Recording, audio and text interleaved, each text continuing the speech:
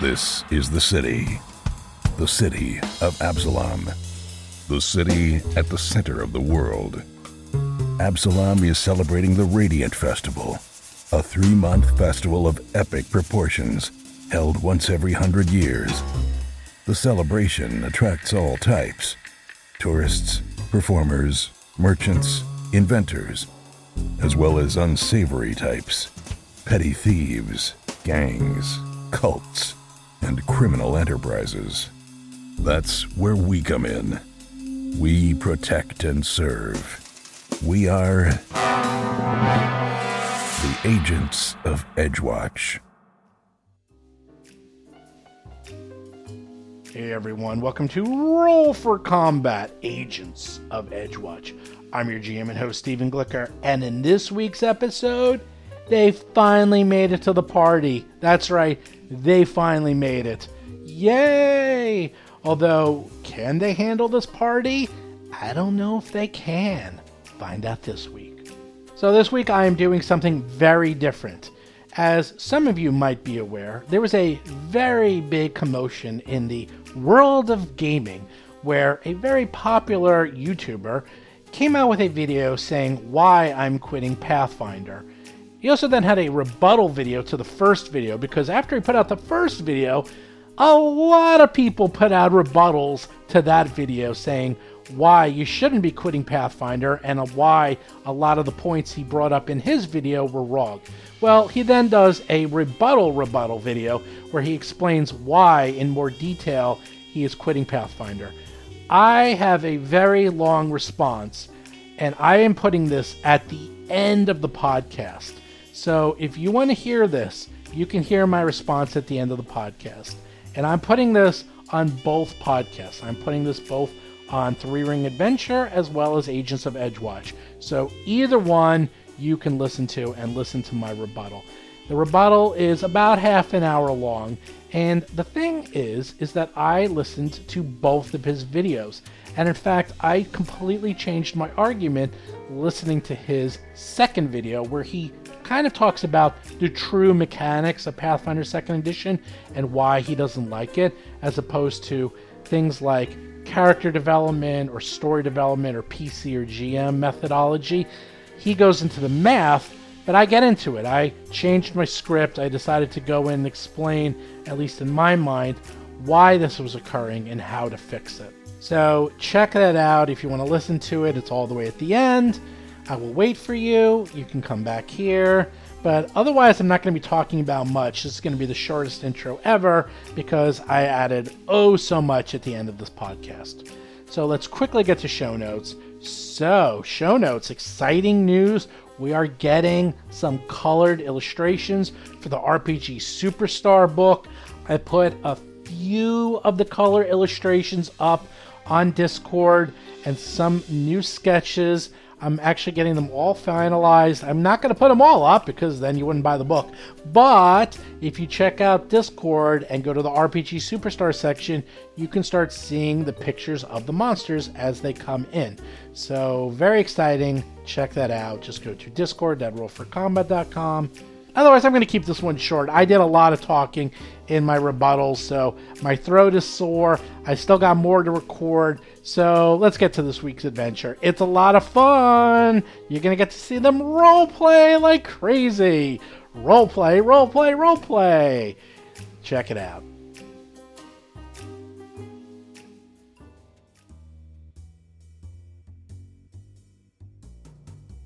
Last we left off, you found a door that you believe leaves this underground heck hole of insanity. You thought you were going to a party, but instead you have encountered gelatinous cubes, ghouls, undead monstrosities, ratfolk, lying ratfolk, a grick, and flying heads, aka Varghouls. Now, finally, at the end, you see a door.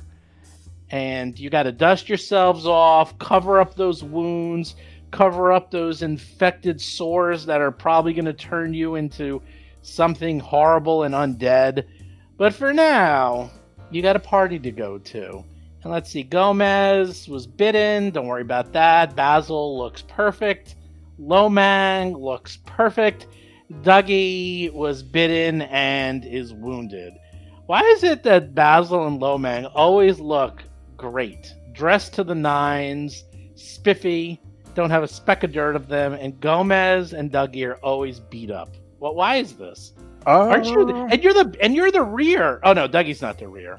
Basil's kind of the rear. Well, Gomez is the rear. Gomez, why are you running into things? Why are you chasing after the shinies? Well, I don't know. Those days are over. I'll tell you that right now. Seth Lipton is playing Gomez, a goblin elementalist sorcerer. But in the words of the great sage Fernando, it is better to look good than to feel good. And I cast Prestidigitation and clean us all up. Thank you. I like it. Yay! People are still hurt, though. Chris Beamer is playing Lo Mang, an orc tiefling monk of the Crane style. I would like to think we're not going to get in a fight at the party, so I'm willing to use my lay on hands from my badge on Dougie, if that would help. Jason McDonald is playing Basil Blackfeather, a Tengu empiricist investigator. Ooh. Did I use my badge? You did. I think You I did. and Lomang used it. Pluses are there. Yeah, Gomez and Basil. Yeah, I And, used and my- or if we get in a fight at a big party with a bunch of people, we're probably not walking out in one piece anyway. Yeah. So. We should have crossbows for this. I used, yeah. I used my 2 healing potions, and I think I got a 2 and a 1 by the looks of the It was so awful. the rolls. So they give me 3 points after that. So John Statz is playing Cadet Dougie McDougal, a human ruffian rogue. Yeah, I'm I done with the think- minor. And I just used healing on you. I just used treat wounds on you. yeah, At the end of the session, I see the rolls right there. So I mean, we'd have to wait another whole other hour to do it totally again. damaged. Yeah. So I'm willing to burn my lay on hands. All right. Yeah, because I am basically dead. I mean, I'm walking dead. I don't- I'm think I have another light cure, like one of the small potions. I That think should- I'll The add. miners are all gone. All Right, gone. Miners right. are gone. You got a couple lessers left. You can add 6 more hit points, Dougie. And because of the thingy. Yep, Yeah. yep. Thank you. Yep. Yeah, I mean, I'm not trying to metagame, but there's sort of sense That's that if we fine. get into a fight at a social interaction, we've done the whole thing badly. Yes. I wouldn't worry too much. I mean, you It's know just a that this party. is it's just a party. What What what could could go wrong? possibly go wrong? Oh, everything. Yeah. Who invites ogres to a party? Yeah. Dougie's not. He doesn't have the. He has an 8 charisma, so he's not going to be the party Face. animal. The party So, face. so let's do a few things. First of all, you did get a lot of loot, and you found the creme de la creme, something everyone always loves, the bag of holding. So you can just throw all that crap into the bag of holding and just tuck it under your That is great that we found that. yeah. So the other thing is, I'm assuming you're taking your badges and hiding them like under Yes. clothes so that no one can see them. Yep. And Undercover. undercover, literally, you're literally putting it under your covers of Yep. clothing. Yes. The bracers of missile deflection, Gomez took those. I put them on your character sheet. Hopefully you won't be, well, deflecting missiles at a party, but who knows. And Some of the best parties involve missile deflection. that's true. And remind me, who is what?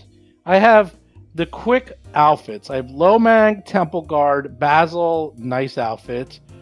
Dougie is taupe, and Gomez is the black and red outfit. That is what I have as your outfits. But give me a rundown real quick of how you guys all look. Oh, I had that picture from last time. That it was like I look like Az from the Myth Adventures. Right, you look like series. Az from the Myth Adventures. So you're wearing this very fashionable suit of black with red stripes and highlights everywhere. Yeah, it's a very classic wizard's outfit. Like, it's a very Yeah. classic, like robe like wizard's outfit. Dougie he's dressing down. He's basically going with the grunge thing.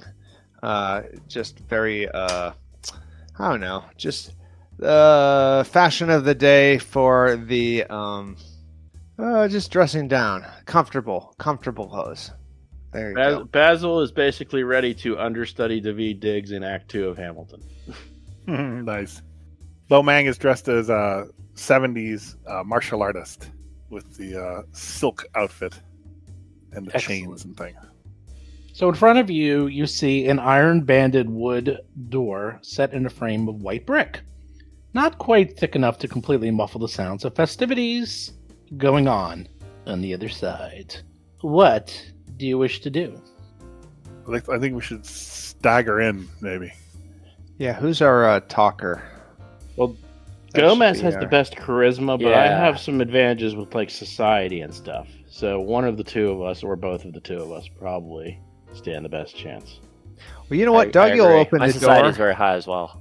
Dougie will, he'll look for traps, of course, before he opens, but he's going to open the door and actually act like you guys are, like, worth noticing for, Okay. you know, You like you big cheeses. you go to open the door and it's locked. Oh, no. Let's see. That sounds like a thievery thing. Yeah, let me think. I gotta see if I have thieves' tools. I can't remember if I bought them. Basil actually has thieves' tools. Yes, I do. Okay, I'm gonna try to unlock this device. Okay, you do the thievery check. I do not need to do it. It's not secret. The good news is the lock appears to be old and of poor quality. All right, and I bypass it. Yeah, give me a thievery check. Yep. Okay. Oh, I That just means it's going to be easier to pick than, say, a good quality lock. I have high thievery. All right, let's see. Give me that roll. 26, 25, Baboosh. 25. You go click. You're like Fonzie with the jukebox. It opens. Yeah. First try. Click. I It bump it. opens. There you go. You bumped it. And with a flourish of my hand, I open the door and bow entre. You open the door, and it appears that you have come across a door that is behind clothing and other materials. So it looks like you're in a storeroom that was forgotten about, and they just put clothing and stored it up against this door. So it looks like you can sneak right into the party. I thought I was going to make a big entrance. Okay, so We're tell entering everybody else. Narnia, apparently. yeah, I'm going to go through the door. Oh, all right. As you enter into the House of Plains, you notice that there's a large central room that sort of acts as the hub and spoke for this entire party. You enter into this room. The walls of this room have been painted with an endless field of gravestones under a black sky. Open archways along the walls lead to numerous other rooms. A tall, black-robed woman with long white hair and ash-colored makeup perches on a spiral-marked headstone in the room's center, next to an oversized stone sarcophagus filled with dirt. You obviously recognize this woman as Pharasma, the goddess of life and death. You also notice that this room appears to be the central location, and there is approximately a dozen other rooms that lead from this room into all the others. So, just so you understand, I don't really have a map that shows that. So for all intents and purposes, all those rooms that you see listed here, those are all connected to the central room, aka the Boneyard. Something else you notice is there are guards, very, very large guards, walking throughout the complex, dressed as demons and angels. Sorry, dressed as devils and angels. And you can tell that one of these guards could probably pick all four of you up in one hand and throw you out if they tried. So that is what you see. What do you do? So, are we starting in the coat closet? You walked out of the cloak closet right into this boneyard. We've successfully Integrated so into the party. all right, yes, you've integrated into the party. We're using our imaginations. All right. Are there party people around too? Yes, there's party people everywhere. Again, I didn't really want to make this an incredibly busy map, but everywhere there's people dressed up, and they're dressed up to the nines. Some of them are dressed for the occasion, and seem to be dressed in appropriate attire for what looks like a party of the plains, because this looks like the boneyard with the Pharasma impersonator here. Obviously the guards are dressed as devils and angels, but then the rest of the people here are just regular party people. But knowing, using even a basic society check, that these are some of the movers and shakers of Absalom, some of the most powerful people, and they're all here tonight enjoying themselves. Can we take a moment and review our short-term and long-term objectives? Go right ahead. We're looking for this labor guy, this labor leader who his name is Hoff or something, right? Is that his name? Hoff? His name is German Hoff. Is it Hoff or Hoff? I don't know, but Hoff, as Hoff. in the Hoff. Jermaine Okay. Hoff. And he was the last person to see the stonemasons from that other place, from the Dragonfly Pagoda, because they went to see him about better lodging and they disappeared. So we need to find him and get in to see him so we can ask them about the stonemasons. Do we have an angle of approach Actually, I wanted to ask for when Steve we find that guy? Not really, no. We just kind of have to find him and see if we can get time with him, however that would work. I wanted to ask Steve something really quick. I wanted to do either legal lore or society. I wanted to come up with the name of a lawyer who would be fairly known, but a little bit shady. Sure. You can come up with one. You can invent whatever you want. Whatever you think is appropriate. I'll let you use that one. Okay, because my idea is that we need, to have a cover story for being here. I was going to say I was one of the clerks in his office, and he invited me here as a reward for help with a big case. Sure. And the sure. fact, and since That's really funny. Can we all be paralegals? since we know that German Hoff is kind of shady and takes bribes and stuff, I figured I'd pick a lawyer who was also a little bit shady. Yeah, sure. Yeah, that sounds like a good cover story. You could be doing this all in whispers. And, it's a party. It's about 2 a.m. People are gathering around. And while you're doing all of this, Can I be Bartleby? I want to be Bartleby. Can I be Bartleby, the Sure. scrivener from Sure. your law office? Bartleby James. You see the Pharasma impersonator. She looks at the 4 of you, and she looks at you and almost sees through you. She seems to be quite intelligent, quite intuitive. She says, "All right there, honey babies. Are you ready for some judgment? Come on up. Let me judge you." I am so not ready for judgment. I'll stand ready for judgment, whatever that entails. You walk up to her. Out of character. Oh, dear God. "Oh, well, how do you do, Mr. Birdman? What's your name?" My name is Basil Blackfeather. "Basil Blackfeather. Interesting. I know someone who goes by the name of Blackfeather. I believe they're tobaccoists. I believe they are famous tobaccoists. I even heard they had a son who was currently in school. Quite an intelligent young man, about your size, your age, your height. You wouldn't know who he is, would you?" "Oh, never mind. Don't worry about that. But anyhow, would you like to have a seat on my spire, or would you like to be judged?" I'm always up for a good judging. Well. And I would be he. I am currently working with Prosecutor Guidry. And he invited me here tonight as a reward for helping on a big case. "Oh, is that so?" And she looks at you and sort of gives you a disdaining look and a little bit of a wink. She says, "If you say so. But let me tell you something, Basil. I wouldn't be going around saying that because some of the people here might be able to put 2 and 2 together. And although I'm quite sharp, there's people here even sharper than myself, if you know what I mean. But with that, let's judge you." And she was talking almost to you, not really announcing herself, but suddenly her voice becomes much louder as she announces to the entire room, "Oh, Basil Blackfeather, I see you have an eye for beauty and beautiful things. Off to Elysium with you!"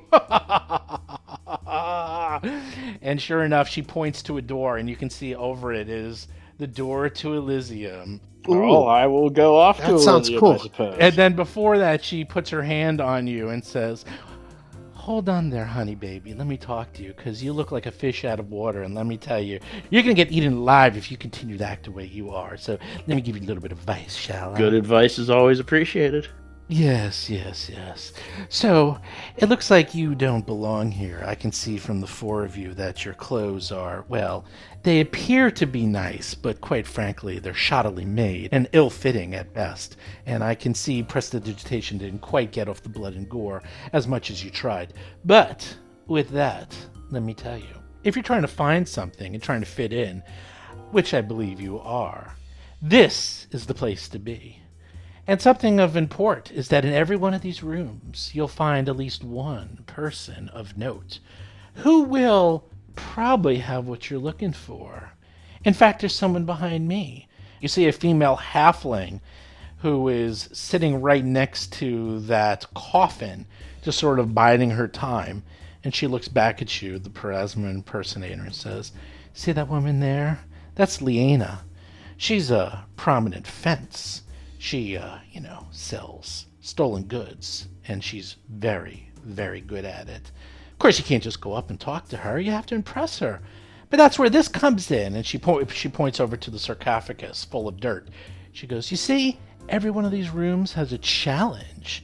And those of you brave enough to accept these challenges, I'm sure, will impress the most prominent people here. This little challenge here," and she sort of kicks it with her foot. She says, "This sarcophagus, all you need to do is, just get buried alive for a small amount of time. And, try to hold your breath and avoid panicking. And if you do that with a bit of aplomb, I'm sure you'll impress most people in this room at least. Or you can just go up to them and talk to them directly and see how that goes. Your choice." I can hold my breath a long time. Yeah, I think bobbing for apples is more my speed for party games. I don't know. Yeah, this is. I think I'm weird probably thing. off to Elysium to start my partying. I'm not the buried alive type. Well, I do warn you, there's one of these in every room, all a little different. This one's one of the more tame ones. "Off with you, Basil Blackfeather! Off to Elysium! Off! And she, hurries you off to go to Elysium. I would like to next? state for the record that I'm almost immediately regretting not using a fake name. Yeah. Because she knew exactly who you were? Whatever. Well, I mean, it may come back to haunt us later, right? But whatever. Too late. Decision was made. I wouldn't worry about it too much. Keep in mind, these people are obviously several levels above your pay grade, and perhaps, just perhaps, they were hired because they're really, really good at their jobs and really good party people, as you just Well, and found the out. general public are here partying. 90% of them won't remember it anyway. Exactly. So I'm not too worried, but I'm a Well, little. you do know that this is obviously a Whatever. professional party person, and they are really good at what they do. And the three of you just saw that and kind of, I'd imagine, both impressed and horrified that, wow, she cold read all of that off of him in 30 seconds. Who's next? We need to add her to the party. She's a top investigator. Or would someone like to participate in the challenge? Dougie will go next. He doesn't mind being judged. He has nothing to fear. As you walk up, she looks at you and says, "Oh, and who might you be, Mr. Man?" I am Dougie McDougal. Pleased to meet you. Dougie McDougal. Quite an unusual name. McDougal, where's that from? I am from Taldor. That's Yes. I've beautiful heard of the home. McDougals of Taldor. Sounds familiar. You wouldn't be associated with them, would you? Oh yes, that's my family. My whole clan is there. Interesting. And what are you doing here, Mr. Dougie McDougal? In this large town, this city that might get someone like yourself into so much trouble. Oh, I like to get in adventures and just probably start out. I don't know. I'm just starting. I just got out of school, and so now I'm looking for work. She looks at you, and you know for a fact she can tell you're lying in 2 seconds. It's like an interesting story. Looking for work. Well, I can say that might work well in this environment, as people in here are always looking to hire those, especially those that are willing to do things a little above or below the law, depending on how you look at it. Well, Dougie McDougal of Taldor, are you ready to be judged? I am ready to be judged. Oh. He says it like it's on a game show. Like he shows that kind of enthusiasm of a game show contestant. She looks you up and down, noticing your drab colors, and says, Mr. Dougie McDougal of Taldor, I see a simple man with simple pleasures. Off to Nirvana with you. Ooh, that sounds great. Thank you. Let's see. What's her name again? She's the Oh, Pharasma As far as we know, impersonator. she's Pharasma. Her name is Pharasma, the goddess of life and death. Okay, that doesn't show up. Like Guard shows up, like her name isn't visible. to me. That's because she's so mysterious. Pharasma. Okay, so where is that at? I don't see that either. It's not for mortals to know To her the name. north, and off you go, if you wish. You don't have to go there. She's just. Oh no, there it is. Okay. Okay, and I will. Bye-bye. Since you're all splitting up, we'll do these in order. She looks back at Lomang and Gomez. She's like, 2 down, 2 to go. Who's next? Or do one of you want to try the challenge? Looks like you can hold your breath a long time. She's looking ready to do Lomang. Yes. Sure. I mean, it's in the spirit of fun, so why not? Oh, you're trying to challenge? Sure. And I want to make sure it's completely safe, though. Of course. And she puts a hand on your shoulder. She's like, all the challenges here might make you a bit uncomfortable, but none of them will kill you outright. We'll be sure of that. Plus, everyone here is high-powered. They can heal you like that. Don't worry about it. Oh, good. All right. I will accept your challenge. Oh, and with that, she's like, challenge accepted. And everyone's like gathering around to see you. And she's like, please sit down in the sarcophagus. They want me to lie down in the sarcophagus or sit? Yes, lie down All right. into the I lie down. sarcophagus. I do And it. then they go about putting a thin layer of dirt on you and says, all you need to do is not suffocate and escape the dirt. And they're filling it up around your legs and your arms and your chest and behind your head. They're getting ready to put your head down last. And everyone's just checking it Okay. out. And then one woman who's really interested is that elf. The halfling. And she's really excited. She's checking it out. She's like, ooh, this is going to be good. And you believe people are actually making side bets, by the way, while you're doing this. So Nice. everyone's like real excited. And she says, and what's your name? While you're getting buried alive, she's asking you about you. Well, what's your name, good sir? My name is Subutai. Subutai. Yeah. Unusual name. Where are you from, Subutai? Oh, as you can tell, I'm not really from around these parts. I am from a orc tribe in the hold of Beltston. Thief and archer. Exactly. And surfer on the side. Yes.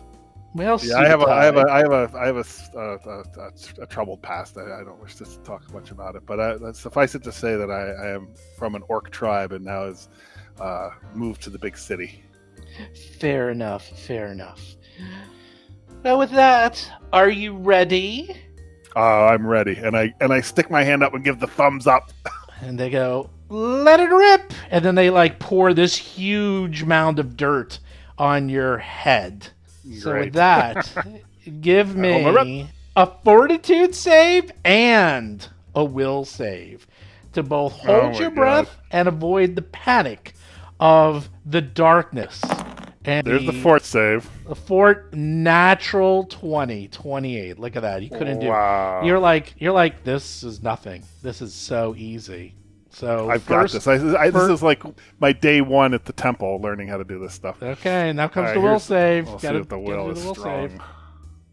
Oh no, a 10. Wait. You do have a hero point. You do got a hero point. Okay. Hero point. That's 18. For a split second, you're about to panic. You're about to lose it, but then you remembered your chi, your mantra, and you were saying it over and over. My meditation technique and then you very calmly and very carefully escape from the dirt and pop up. And I stand. Yeah, go ahead. I was going to say half of the crowd is like, yay! And the other half is like, oh. Obviously, those who won have lost their bets. Right. And so then I stand on the edge of the sarcophagus and do a complete flip onto the ground with flourish. Like a flip through the air. They're like, ooh! They're all very impressed. And I start shaking the dirt off. And then they actually come over and they prestidigitation the dirt right off of you. A very high-level prestidigitation, by the way. So there's not even a speck of dirt anywhere in your hair or in Much your appreciated. And, Gomez, take notes. And with that, this halfling comes up to you and she says, "That was superb. I've been watching people getting buried all night long, but yours was by far the most entertaining, let me tell you." Well, thank you. I practice my internal ki. Fascinating. She says, "I am Leanna Scrubdabar, and you are Subutai here?" Yes. Fascinating. And what do you do for a living, Mr. Subutai? Well, currently I'm between jobs, but I have quite a many varied talents and wouldn't mind looking for work in these parts. Well, as you probably know, I'm very interested in procuring items. I have a network of traders that we are, very good at finding and altering goods, protecting them. I heard that. I heard you're in sales. I did hear that. Yes. It's so hard to get certain items through customs. So people come to me to make sure that they get handled correctly, that every box is checked, that every I dotted, those sort of things. Well, if you ever have any type of, my specialties are things involving heavy lifting, if you know what I mean. Well, if you have anything you're also interested in having offloaded, anything hot or hard to sell or a little illegal, you just let me know. I always have buyers. Where can you be reached when you're not here? Oh, around. If you're in this party, you should be able to find me without much trouble. I mean, we all have the same connections, correct? Yes, of course. Right. Of course. So just talk to your connections, and I'm sure you'll have no problem finding me. So, anything you were looking for specific? Are you here just to mingle? I'm here to mingle and have fun with my friends. We don't get out that often, and also was hoping to at some point meet Mr. Hoff. Oh, Mr. Hoff. Yes, he's quite an imposing figure. He's somewhere around here. I forgot which room he's in, but he owns this establishment, so his time is going to be precious. But he does like to mingle, but I'm sure you'll be able to find him as well. He lives here. He is actually the proprietor of this party, so of course you'll find him. Excellent. Well, that's what I had figured. I wanted to thank him for being invited to this party and to, mingle and see what's in these other rooms. This place is fascinating. It's my first time here.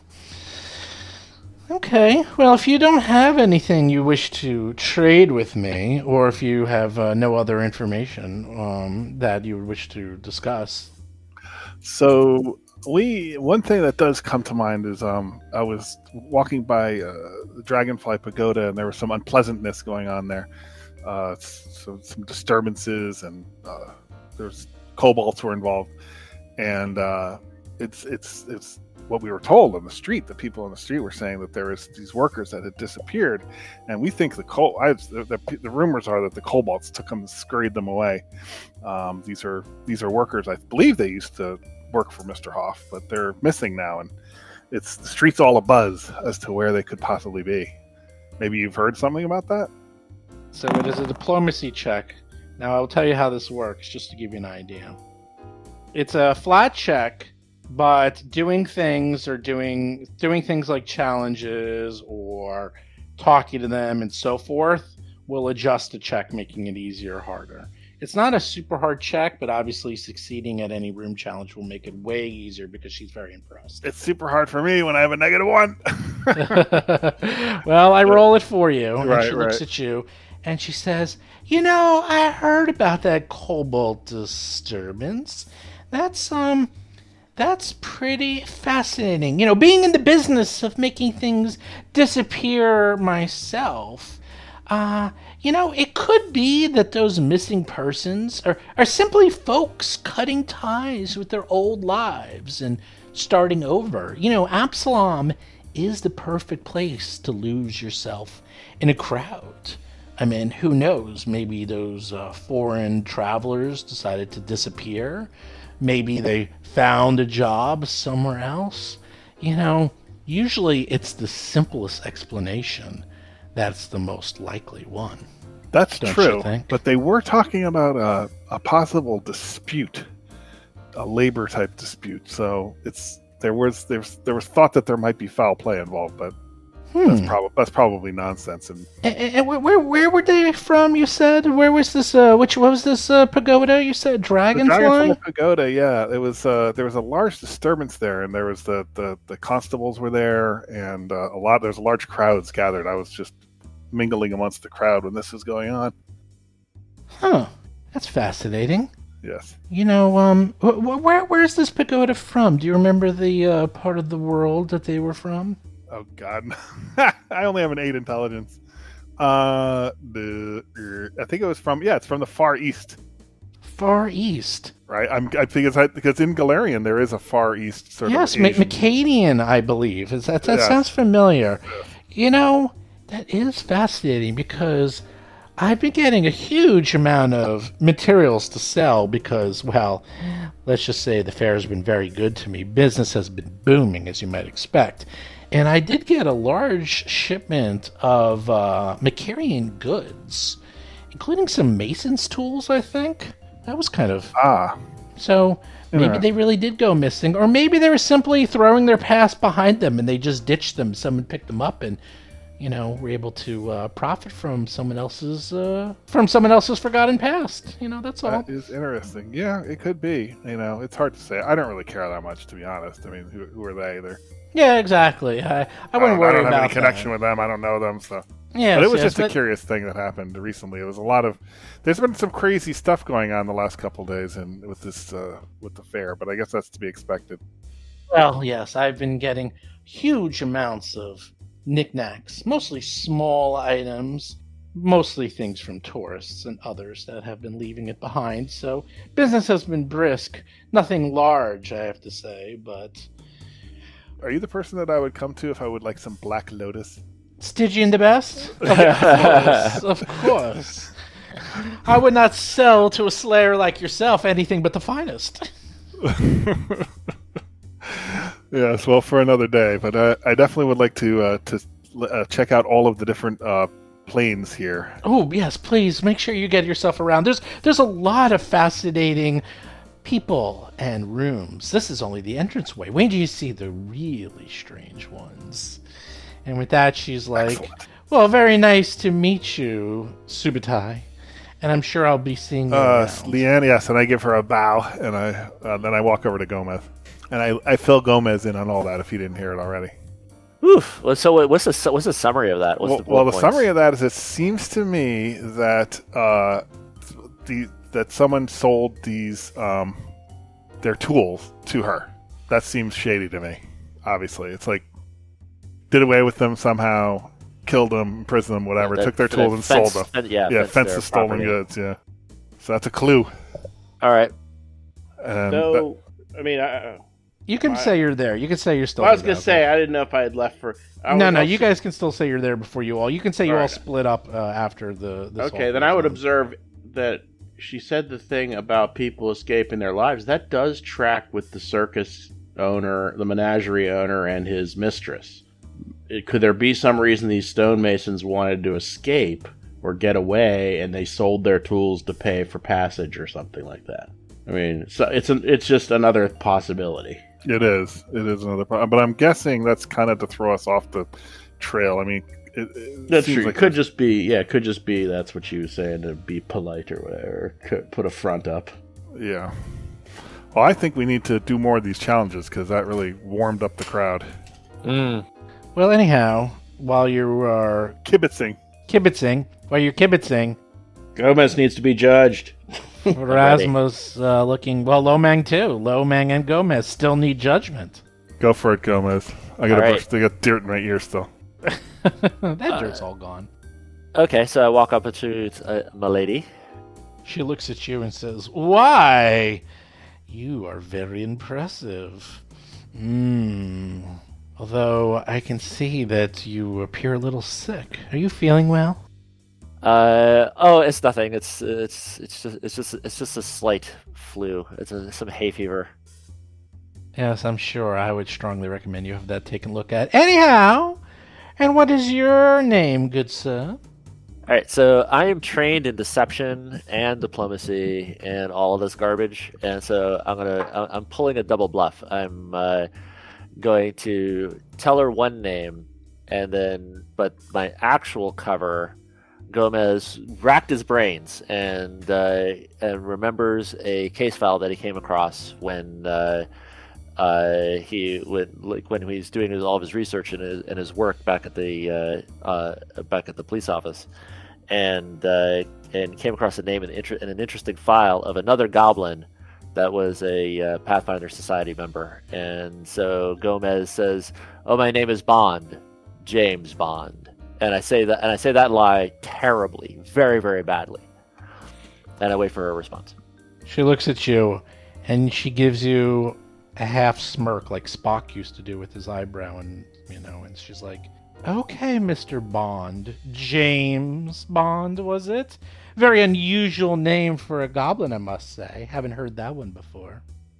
Okay, so I try to conspiratorially whisper so the other people around can't hear very much, and say, "Of course, that's an alias. My real name is Nixnox. I'm from the Black Lodge of the Pathfinder Society, but I don't want anybody to know that because I'm here on vacation, and I want to stay incognito. I'm sure you understand."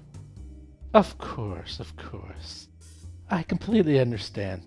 Well, James, would you wish to be judged, or would you wish to take the challenge?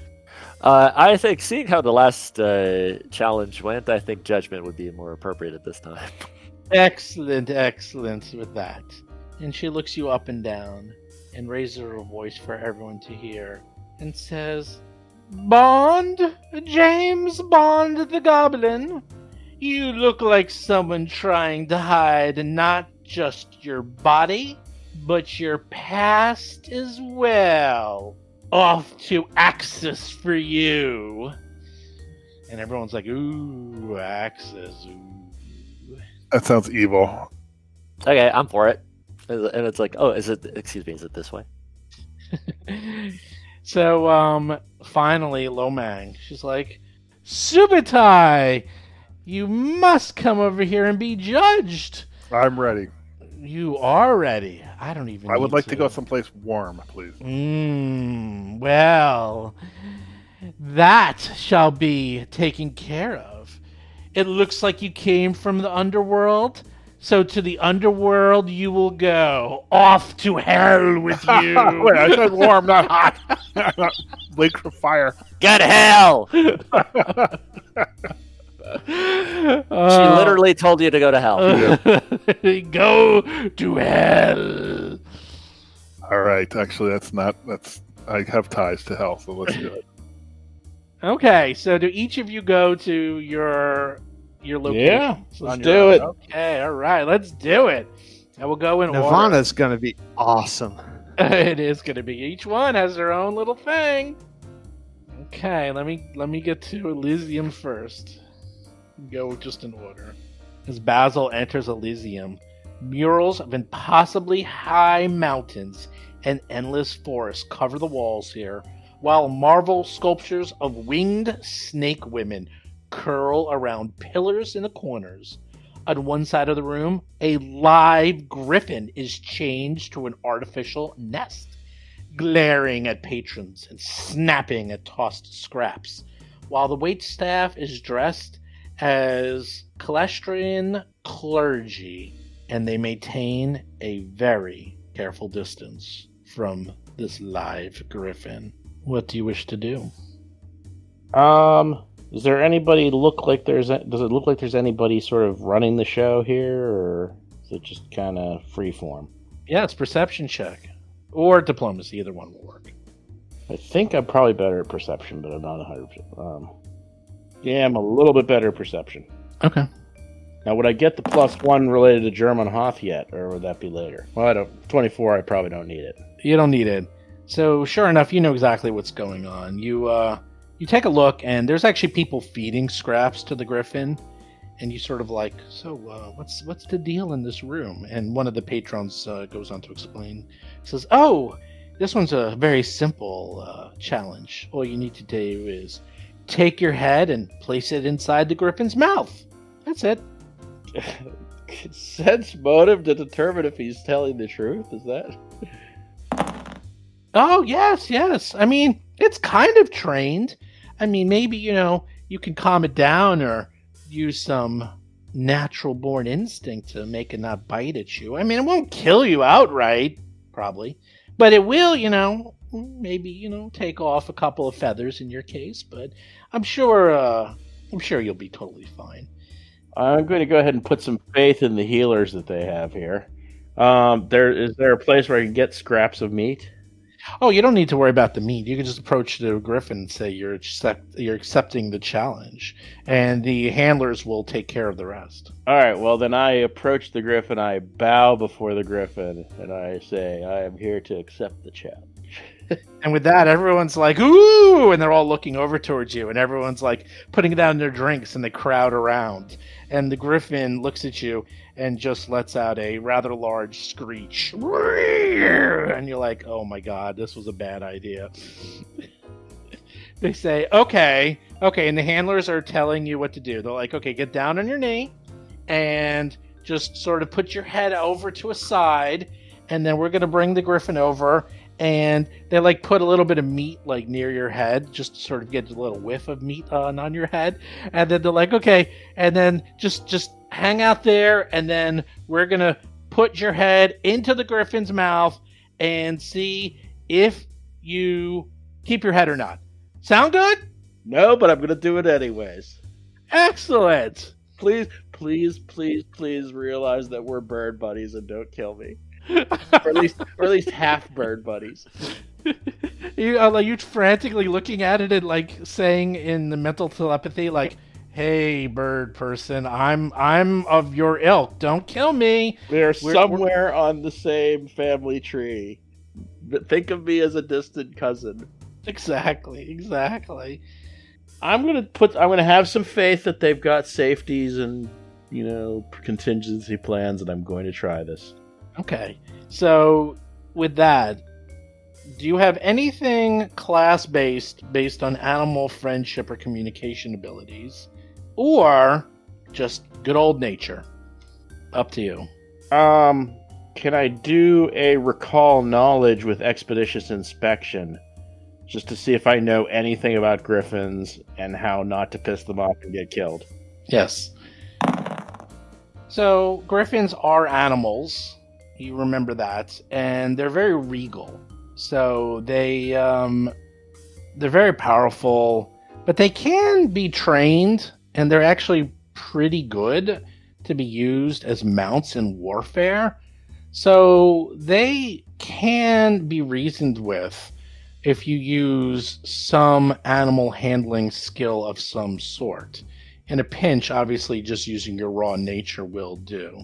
And I don't think you have anything. I don't have any skills that would apply Yeah. in terms of feats. So in that case, it would probably just be you using your birdness and raw nature to try to communicate with this regal animal that it doesn't bite your head off.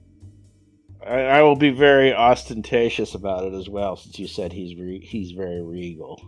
Yes, yes. Oh, great Griffin Lord, I humbly approach you, and I bow deeply, and I will try to roll my nature. Okay, roll that nature.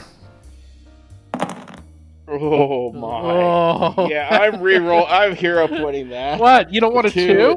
A two? 2 that turns into a 6. Let me not take that. Sure, you don't want to be like, oh, I accidentally tripped into the griffin's mouth? Hey, Griffin, your mom.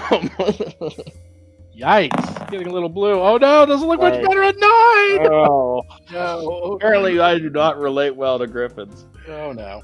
Well, you go over, you bow down, and the griffin puts its mouth over your head, and you're like, you're doing okay. And the griffin is suddenly realizes maybe you are a threat. Maybe you are an evil threat to its bird kingdom. Maybe you're here to take over its territory. And it bites down, and they pull it off. They pull it off of you, and a couple of feathers go, and a little bit of blood here and there, but nothing too bad. But definitely, it was trying to really chomp down and take a piece out of you. But I attempt to when I get up, I attempt to remain unflustered, and I light my pipe. okay, well you take 11 points of damage as it bit down on you. But you going up and sort of not looking too flustered has at least the admiration of the crowd. So they're like, and some of them are laughing this over.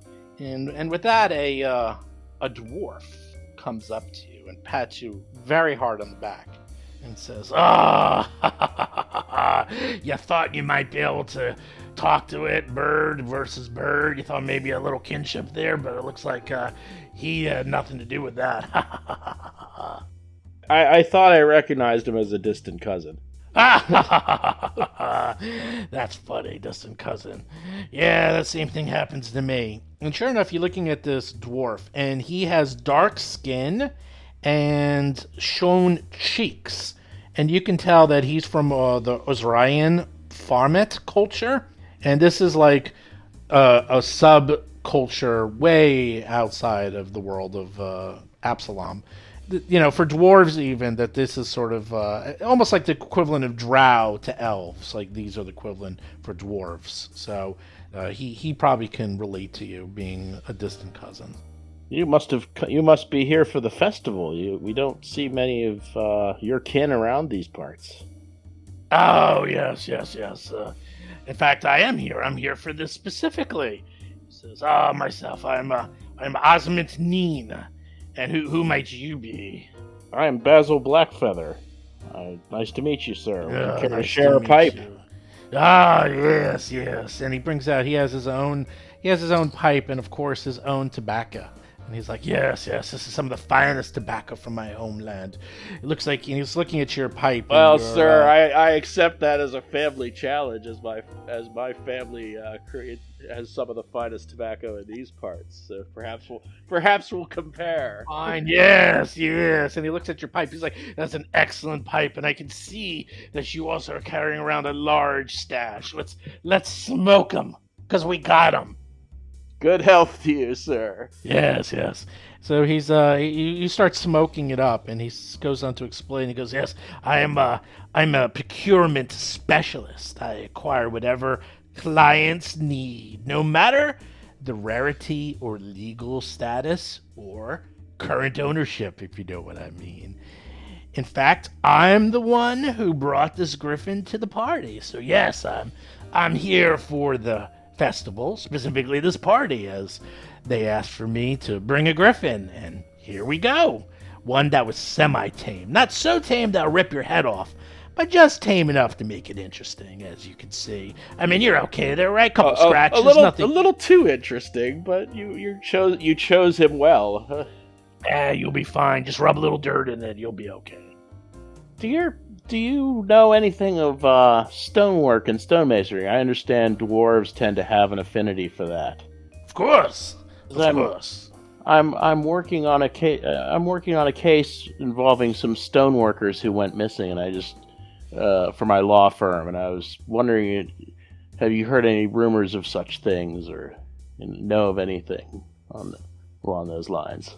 I don't know anything about that. They went missing, but let me tell you something. You know, my work, it often takes me to some of the seedier side, Undercity, things like that. And, I'm pretty sure any disappearances you're hearing are probably the work of monsters from underneath the Isle of Kortos, vagrants, perhaps even undead. I can tell you right now, it's bad business to reclaim a lost district. I'm telling you that right now. Because where I'm from, when the desert claims a city, you leave it to its ghosts. So I wouldn't be surprised if these workers you were talking about were trying to excavate and something from underneath came up and ate them. That's what I think. Interesting. Have you had a chance to meet our host, Mr. Hoff? I hear he's quite a character. Oh, Mr. Hoff, yes. Since you got the griffin for him, I assume you know him. Of course. I mean, I know of him. He and I barely spoke, but he's definitely a man who gets things done. Whatever you ask of him, he always comes through, and he always paid.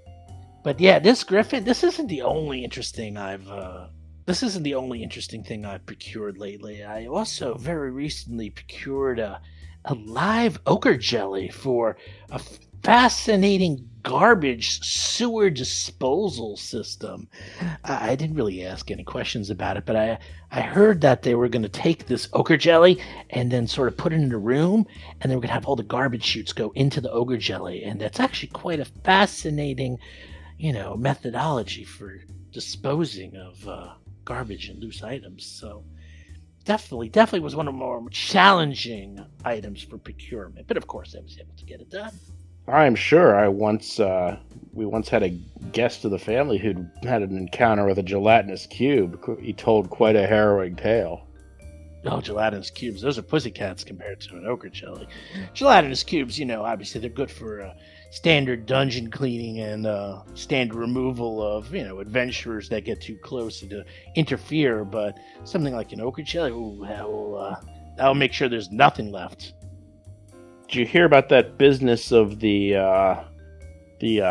one tower exhibit disappearing, the Graveraker? Yes, that's fascinating. How did that thing disappear, I wonder? Maybe it too was consumed, although there was no hole.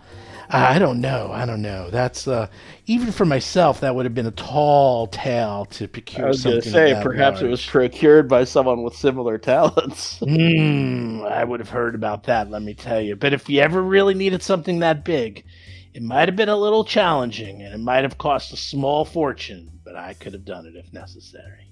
I'm sure you could have if you handled that griffin. What do you think? What do you think of the tobacco? Oh, this is mighty fine blend. What do you think of my tobacco?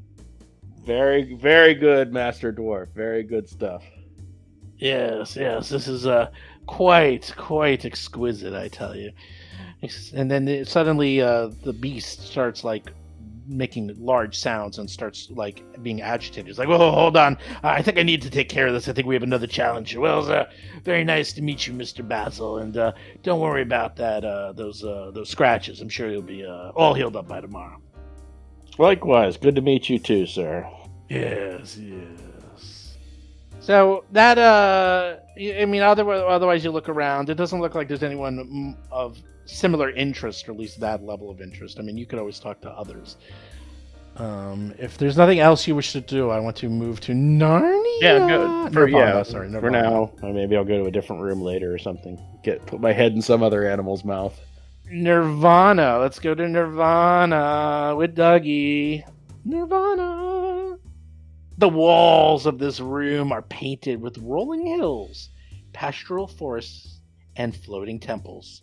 The tables, bar, and seats in the room are mostly carved to look like tree stumps and other natural phenomenon, saved for a raised stone dais in the center, which has a squared off surface inset with lit torches. So you look around, and it looks like this is one of the big bar rooms. Now, all these rooms have a bar, every single one of them. So you can procure, any drinks you want. And of course, there's bartenders and waiters and waitresses walking around.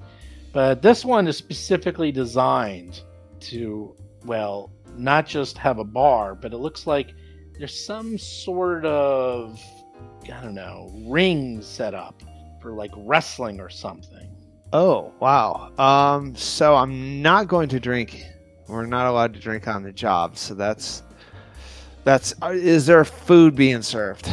Like Yes, desserts? of course. Oh, like dessert food? Everything. Oh, You name Dougie's it. going to go over to the dessert table. He's going to start find some nibbles to entertain him. He's going to look also at this this dais has a raised platform on it. Is that Mhm. what you said? Yes. Like, is there something on that, or is it just it looks like it's something is meant to be placed there? No, it looks like there's people. It looks like a wrestling ring of some sort. It looks like Oh, there's something going on here. oh, so wow, Probably something okay. to do with the challenge. Okay, so it's a giant thing.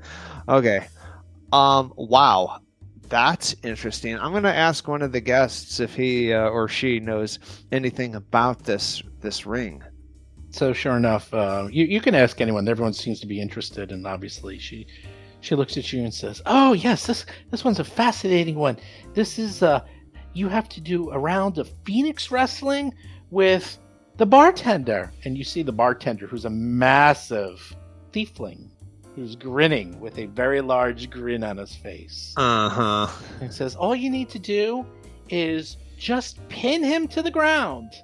Oh, and by the way, the ring is set on fire while this goes on. But that's it. That's all you need to do. And you said it's Phoenix wrestling? Yeah, Phoenix wrestling. What is that? I'm not. That's we're not wrestling familiar with that. with the ring on fire. That's the Phoenix Oh, part. because it's on fire. I Yeah. see. Yes. And anybody who dies comes back to life. Yes, you can't die.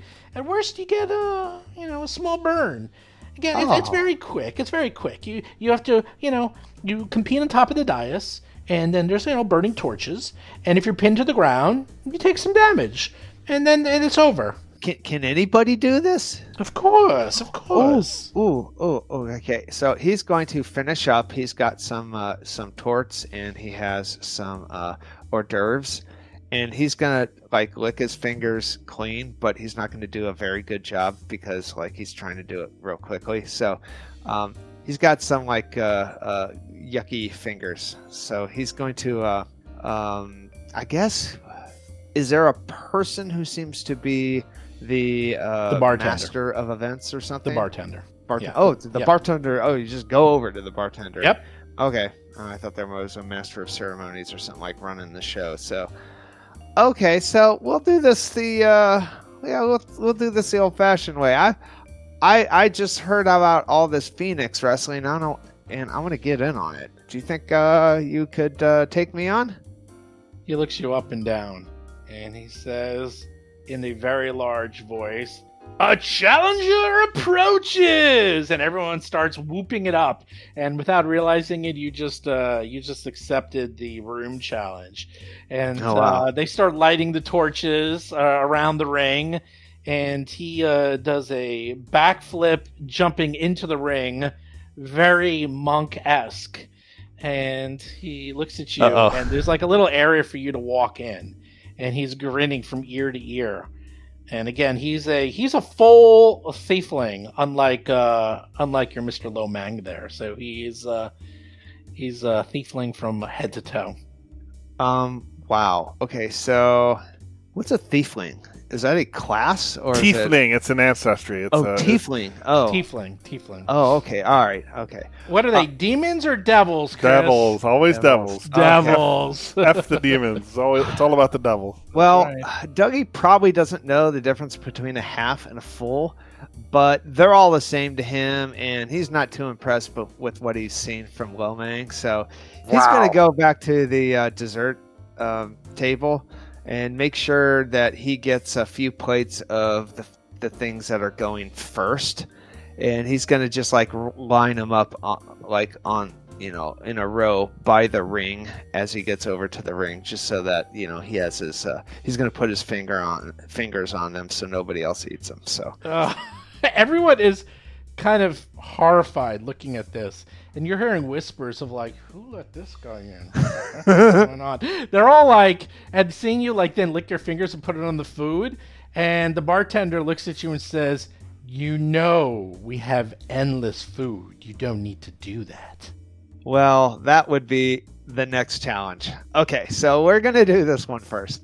Let's just do this Phoenix Wrestling first. Right. You jump on top of the ring, and there is actually a ref that shows up, and then the rest of the torches are lit. So the area that you jumped in was unlit, but now the area is fully lit, and you can tell if you're pinned, you will definitely have your face put into a torch. So you go into a grapple, like sort of a Greco-Roman, and you put one hand over each of your necks and the other hand on your back, and then it's literally just a grapple check to see who can grapple and pin the other one first. The good news is you, Mr. Dougie, get to go first since you are the challenger.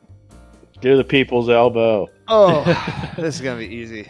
Do you accept the terms of the room challenge? Sure, whatever they are, I accept. Whatever they are, sure. And with that, again, people are like putting in their bets, and it seems to be heavily betting against you, Dougie. Between your licking of your fingers and the food presentation and everything that you did, and the bartender whispers over to you, says, "Don't worry, you can be eating that food in a few seconds. I'll be putting your face right there." Oh, well, thank you very much. I'm looking forward to it. And with that, he says, "Are you ready?" I am ready. And then he gets ready. And with that, now I actually don't have it, but I'll do it anyhow. Roll for combat! So this is how it works. He says, "Fight!" And you get to go first, Dougie. So it's literally just a grapple check. So with a grapple check, it's either your athletics. Well, that's it, actually. It's your athletics check. That's all. That's all we need. That's it. It's going to be all athletics. So okay. Let's see if you can grapple him down. So you go first. You try to push him down, grapple him, and put his face into the fire. And I do that. Oh my god.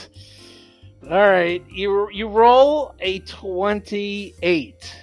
You not only That's not even a natural 20. Wow. Successfully pin him to the floor, but you critically success and put his face right onto the fire, as well as half of his body. Now, the good news is you win, and also the bartender is just grinning and taking it without any problem because he's fireproof. The fire doesn't damage him because he's a tiefling, and tieflings are fireproof. So, Oh, that's right. Yeah. Did they all just start chanting "snake, snake, snake, snake"? Right. They're impressed. They couldn't believe it. This happened so fast. It was just like within like a split second. It was like, and everyone's like, "Oh my lord, what just happened?"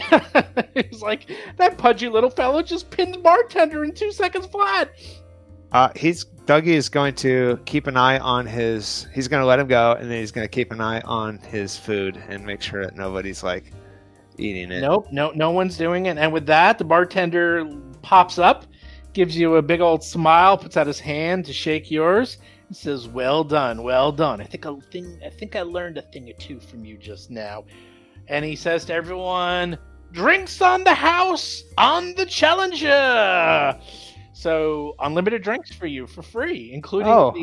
the high end stuff. The top bar shelf is all for you, buddy. Well, I unfortunately that is. I mean, he's not going to actually say this out loud, but he's still going to stick to his credo of his investigation morals in abstinence from alcohol, and he is going to not abstain from the food. So he's going to he'll shake hands. Okay. You should order a virgin cobalt.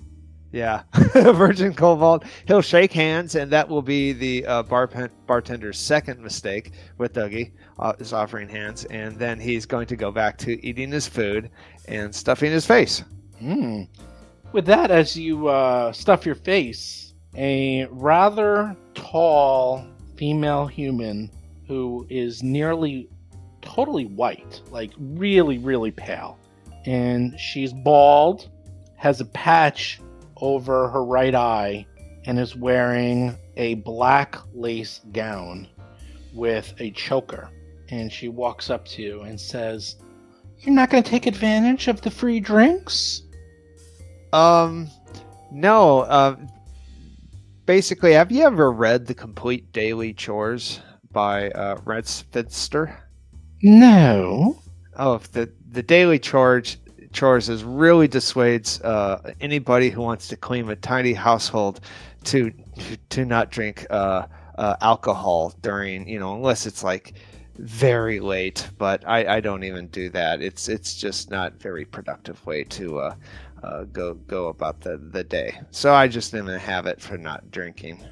She looks at you and she says, "I respect that. I respect a man who knows his limits and wants to live by a code. I myself also live by such a code." Oh, you do? Tell me about it. I'm very interested in this code. Well, how about this? It's not the joy of clean living, is it? No, it's not. But if you don't mind, may I get a drink on your tab? Oh, please, if that's permitted. I mean, I'm sure they wouldn't object. I could just pin them again for you if Of that's course not. And with that, she orders like the top shelf, most expensive drink there is, and like a triple. And she's like, says to the bartender, she's like, "On his tab, of course." And he just gives Pan-Galactic Gargle Blaster. you, it gives you like a very sly smile. And she's like the bartender knows exactly what's going on. And she says, "Well, I am Cass Hamish. Very, very nice to meet you. And who might you be?" I'm Dougie McDougal. Dougie McDougal, very, very nice to meet you. Well, thank you. It's nice to meet you, too. What brings you to the party? I am a member of the Garrote Sisterhood, a local gang of female assassins. And you can recognize us by our stylized Garrote necklaces. Oh, dear. That's are you guys, like, popular? Or are you a secret sisterhood? No, of course not. We're, sometimes people need things taken care of, and that's what we do. It's all above board. We go through the proper channels. Everyone's aware of us. We're kind of like the Red Mantises, just not as popular or as effective. And she sort of like wanders off when she says that. She says, "But we're getting up there. We're getting up there. What do you do, good sir?" She's wandering away? No, like into her mind, she's thinking about like, oh, they're not quite as good as the Red Mantises. The Red Mantises are the super, super elite secret society. They're the assassins in Galarian. Nothing beats them. They always win. Oh, okay. If you go up against the Red Mantis, you lose every time.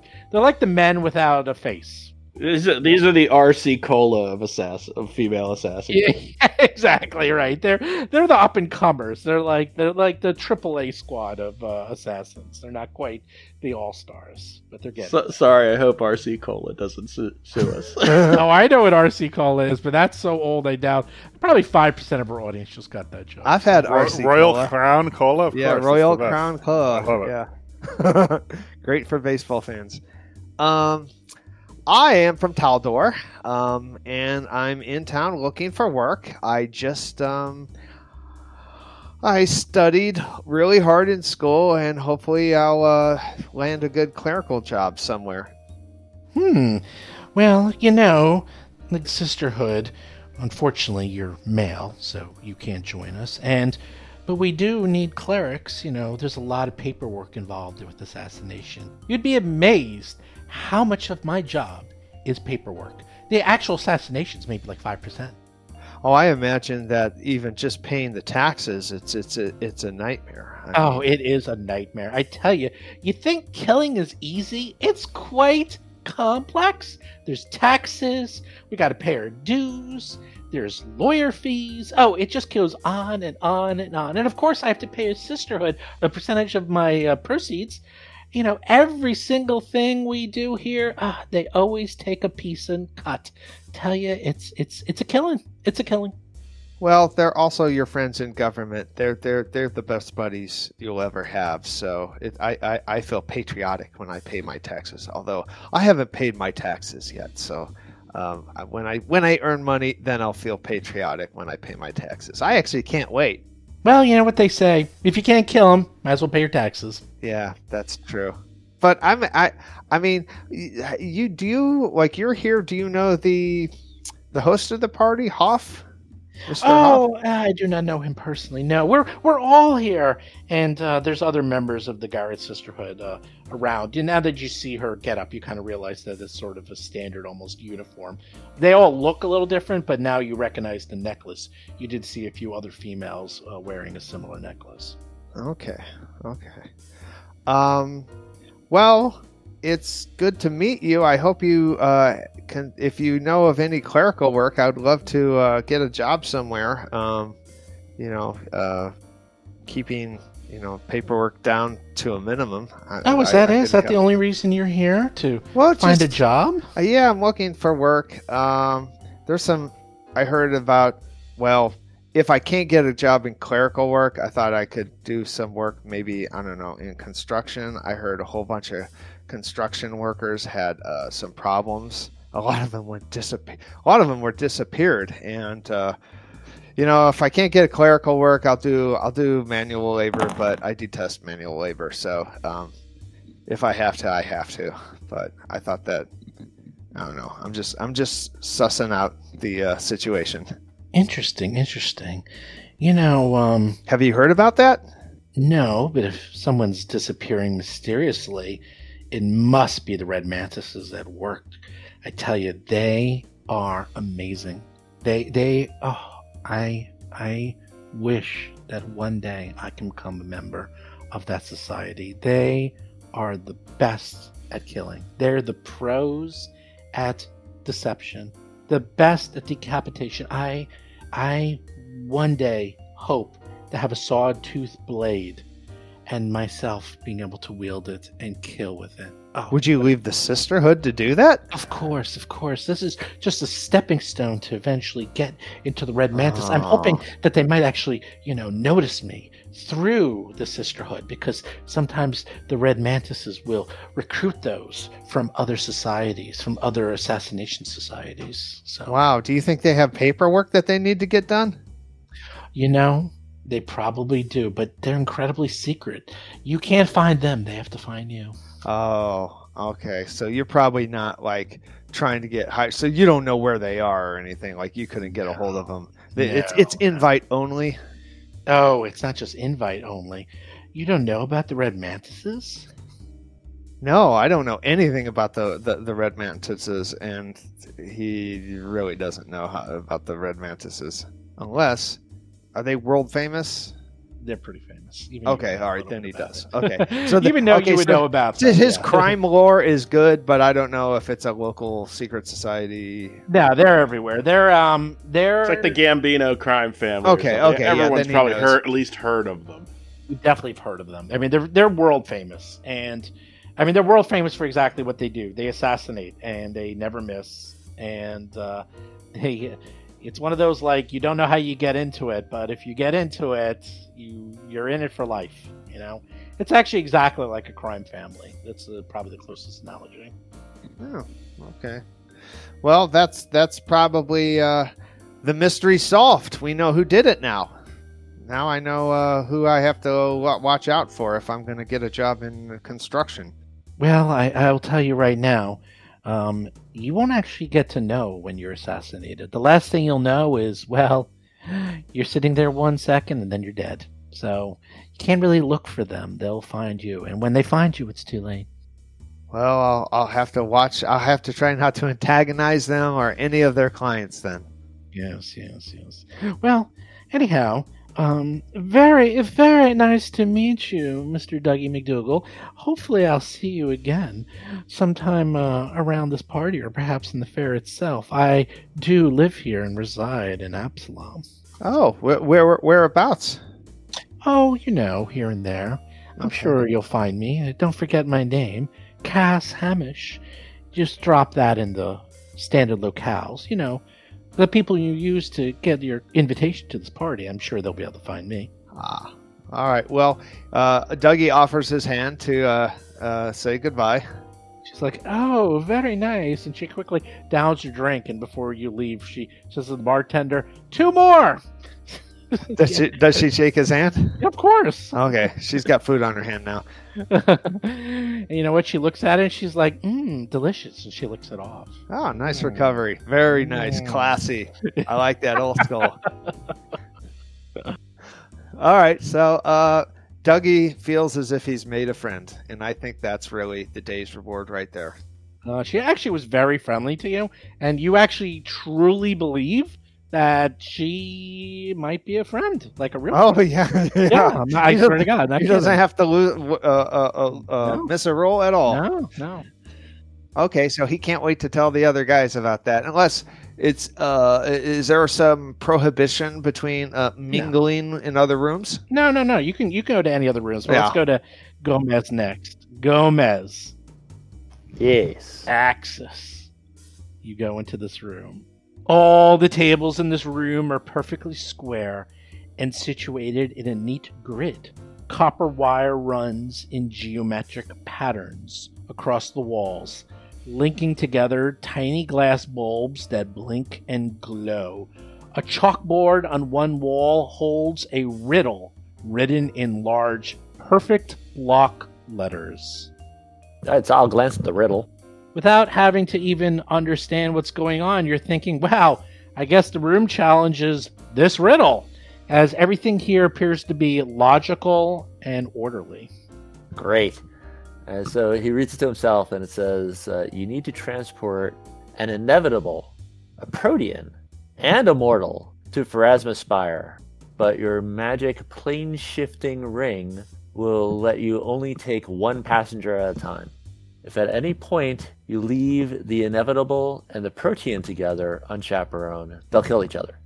But if you leave the protean and the mortal together, the protean will corrupt them. How do you get all 3 to the Spire safely? So this is a this is a challenge that you might want to sit down and map out while you figure this one out if you want to do this challenge. And I can jump to hell while you figure this one out, because it's probably not the greatest podcast to listen to you figuring this one out. But there is an answer that if you want to figure out the answer. Oh, I see. Because it's the next. Because the problem is the next one.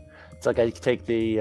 I guess it's the other end. So it's like if I take the old boatman puzzle thing. Right. So the idea is if I take the. Yes, it's a variant on that of the puzzle where you can bring what's like a fox. Oh, right. Yeah. And it's like a lion and a sheep or something. Yeah. And you drop one off and you bring the other one back. Right. So. Right. That's okay. So I think I figured it out. Yeah. Well, you figure out the math. It's actually easy if you map it out on like a piece of paper. So we'll quickly go to Lomang. Lomang goes to hell.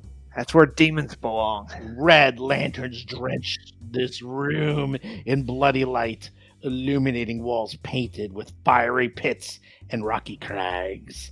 All of the tables here are inset into waist-high pits in the floor, and the bartender stands in their own bottle-lined pit in the center, sporting either a tiefling brown horns or a set of remarkable fakes Elaborate torture devices stand at the ready all around the room. That is what you see. So it looks like you're in hell, and there's torture devices everywhere. What do you do?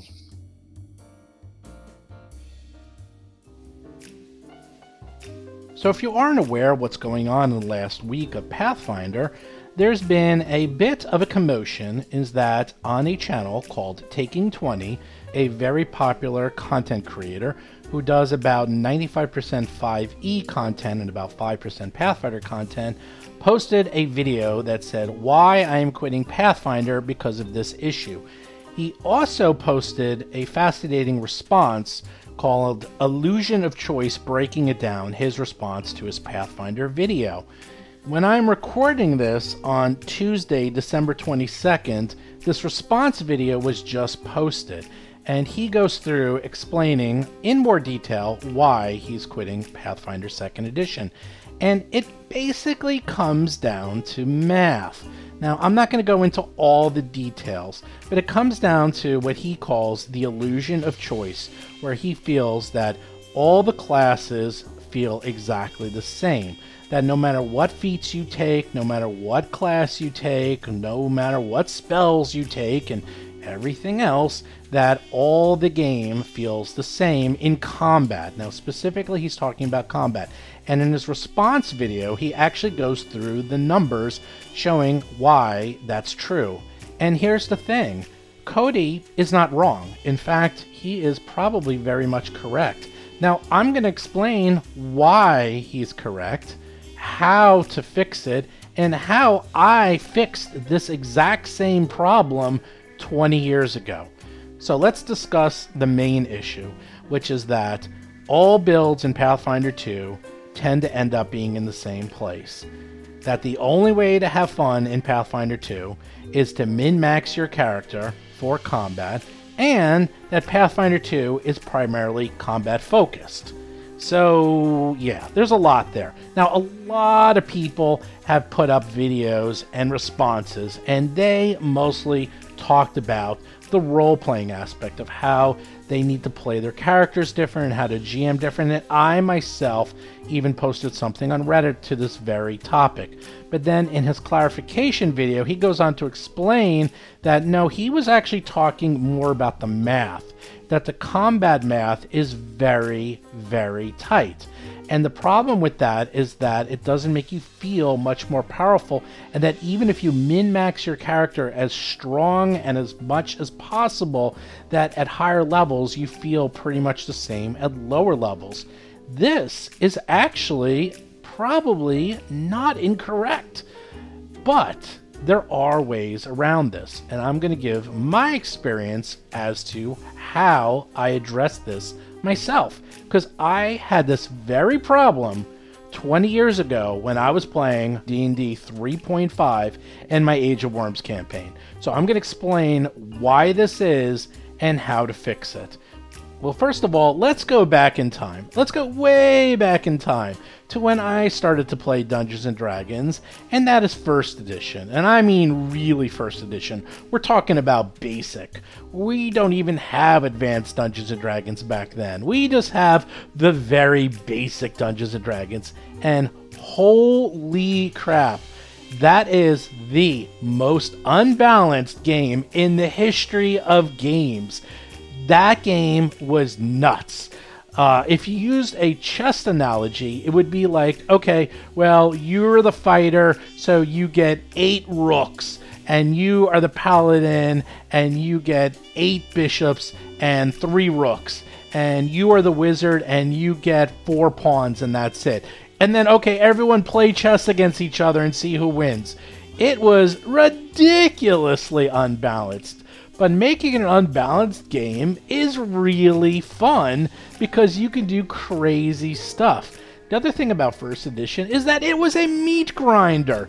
You would die. And I don't mean once in a while. I don't even mean all of the time. I just meant you died. This game made Call of Cthulhu look like Candyland. That game is beyond unfair. In fact, if you take a look at Tomb of Horrors, in the appendix, it gives you characters to play with. You were not expected to have one PC. They were like, okay, here's the party of 16 to 20 PCs to use through Tomb of Horrors. Each person was expected to play 5 or 6 PCs at a time because they were going to die, and probably all 20 of them were going to die.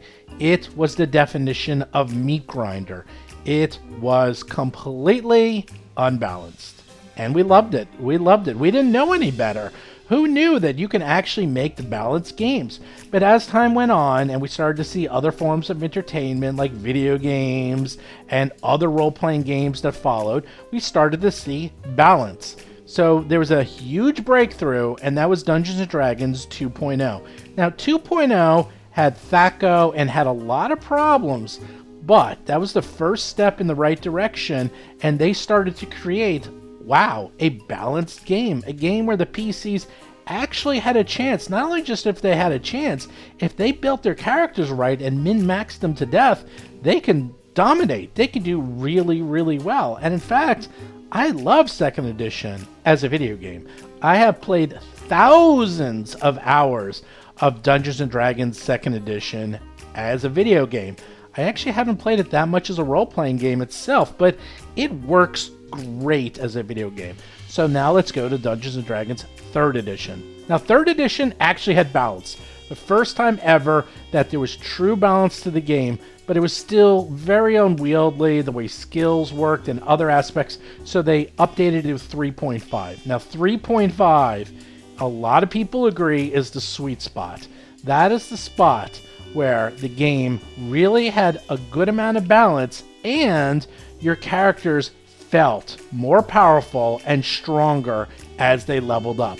The math in 3.5 is designed so that if you have a base, we're just going to say like a base plus 5 to hit at level 1, when you get to level 10, that's now like a base plus 8 to hit. You're going to hit 15% more of the time, no matter what. Just by leveling up, you are going to hit more often.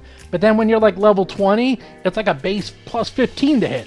It's a logarithmic scale where everything gets more powerful, the PCs get more and more powerful, stronger all the time, and you feel it. Even if you built a semi-broken PC in 3.5 and you managed to level them up, they would be okay because the math allowed you to get stronger. Now, as many of you know, Pathfinder 1st Edition and 3.5 are very similar. Pathfinder 1st Edition tightened up the math and made it not as crazy, but it was still in there. You still had the base logarithmic math of Dungeons & Dragons 3.5 in Pathfinder 1st Edition. Now let's go to D&D 4th Edition. Now 4th Edition, I played a lot of 4th Edition. I played 4th Edition from level 1 all the way to level 20. I played an entire campaign. I played the crap out of 4th Edition. I actually liked 4th Edition because it did a lot of things right. It also did a lot of things wrong. And I remember the number one complaint, and I had this complaint too, is that 4th Edition, everything felt the same. Because everything was the same. Everyone had the same types of abilities, or if you remember, you had like your dailies and you had your encounter abilities and all those abilities, and all they did was rename them and reskin them depending upon your character class. So that really did feel the same. The other thing about 4th Edition is that the math was very, very tight, to the sense that if you had a plus 5 to hit at level 1, you also had a plus 5 to hit at level 10, and then had a plus 5 to hit at level 20. I'm actually exaggerating. You got a little bit more powerful as you leveled up, but it was so minute and so small that you didn't really see a difference. And because every single character had the same type of abilities and same type of attacks, it felt almost more like a card game than a role-playing game. In fact, 4th Edition was mostly criticized as a fantastic game when it came to miniatures combat, but it was an atrocious role-playing game. Terrible. Now, it looks like Cody is kind of taking the 4th edition analogy and tying it into the Pathfinder 2nd edition. And in some ways, he's correct. He's correct in thinking that the math is much tighter in 2nd edition. It actually is. The math is very tight in 2nd edition. To the point that, are you that much more powerful at 10th level than you are at 1st level? And the answer is, not really. The math is so tight that you really have to figure out how to play your character, and more importantly, and this is the secret, you have to figure out how to play with a group. Now, we actually encountered this ourselves on this very podcast when we were first playing 2nd edition. If you listen to the Fall of Plaguestone podcast, I discussed this in detail throughout the podcast. This was the first time we ever played 2nd edition, and we were all taken aback about, well, how hard the game is if you are playing by yourself. Everyone at 1st and 2nd level of that podcast was pretty much on their own. They were all trying to do their own attacks and their own abilities. But something that Pathfinder 2nd edition added, whether you realize it or not, is a huge amount of teamwork. There's a lot of teamwork in 2nd edition, and if you don't take advantage of the teamwork and working together, you will probably die. Once you start to take advantage of teamwork and the abilities that your class gives you, you will start to do much better as a party. Now, this was a specific design decision that the developers at Paizo decided upon, that you are stronger as a party than you are by yourself. The casters have a lot of spells which will help out other people, but not themselves during combat. The monk can stun monsters and mess them up in all these unique ways, but it doesn't really help out the monk directly on their turn, and so on and so on. There are all these abilities that are built into the classes where you really have to work together. And if you don't coordinate, you will probably have a bad experience in Pathfinder 2nd edition. If you are all playing solo and you are trying to min-max, you might have an experience similar to what Cody's players experienced. Now, I have no idea what happened at that table. I know nothing about that table, but I saw it at my table. And again, you can see this happen and how they fixed it if you listen to that podcast. At level 1 and level 2, they are getting their asses kicked left and right. And then they slowly figure out, wait a second, let's start helping each other out. And then by 3rd level, they're doing really well. They're helping out each other. They're casting spells and using abilities that will make the attacks easier for each other. And it really worked out well. And then at 4th level, they were powerhouses. They were doing great. And that's just at 4th level because they found the secret to the sauce. And that is the math is very flat if you go solo. But if you help out each other, you can get advantages out the wazoo, and suddenly it gets a lot easier to attack monsters, it gets a lot easier to damage them, and to incapacitate them. And that, at least in my opinion, is the secret of what makes Pathfinder 2nd edition a lot of fun. Now, how do you take care of this in your game? Well, I wouldn't keep this a secret. I would definitely not keep this a secret to your players. Don't let them figure this out. You should really talk to them. If you are trying to make a new game of Pathfinder and you say, hey, look, I'm warning you, this game does not play like a video game where you get more and more powerful. This strangely plays very much like an MMO where everyone is kind of a support class. Yeah, you're DPS, but you're also support, and you're a healer, and you're support, or maybe you're a spellcaster, and support. Everyone has to have some ability to support each other, and if you do that in combat, you will have a much better time with the game.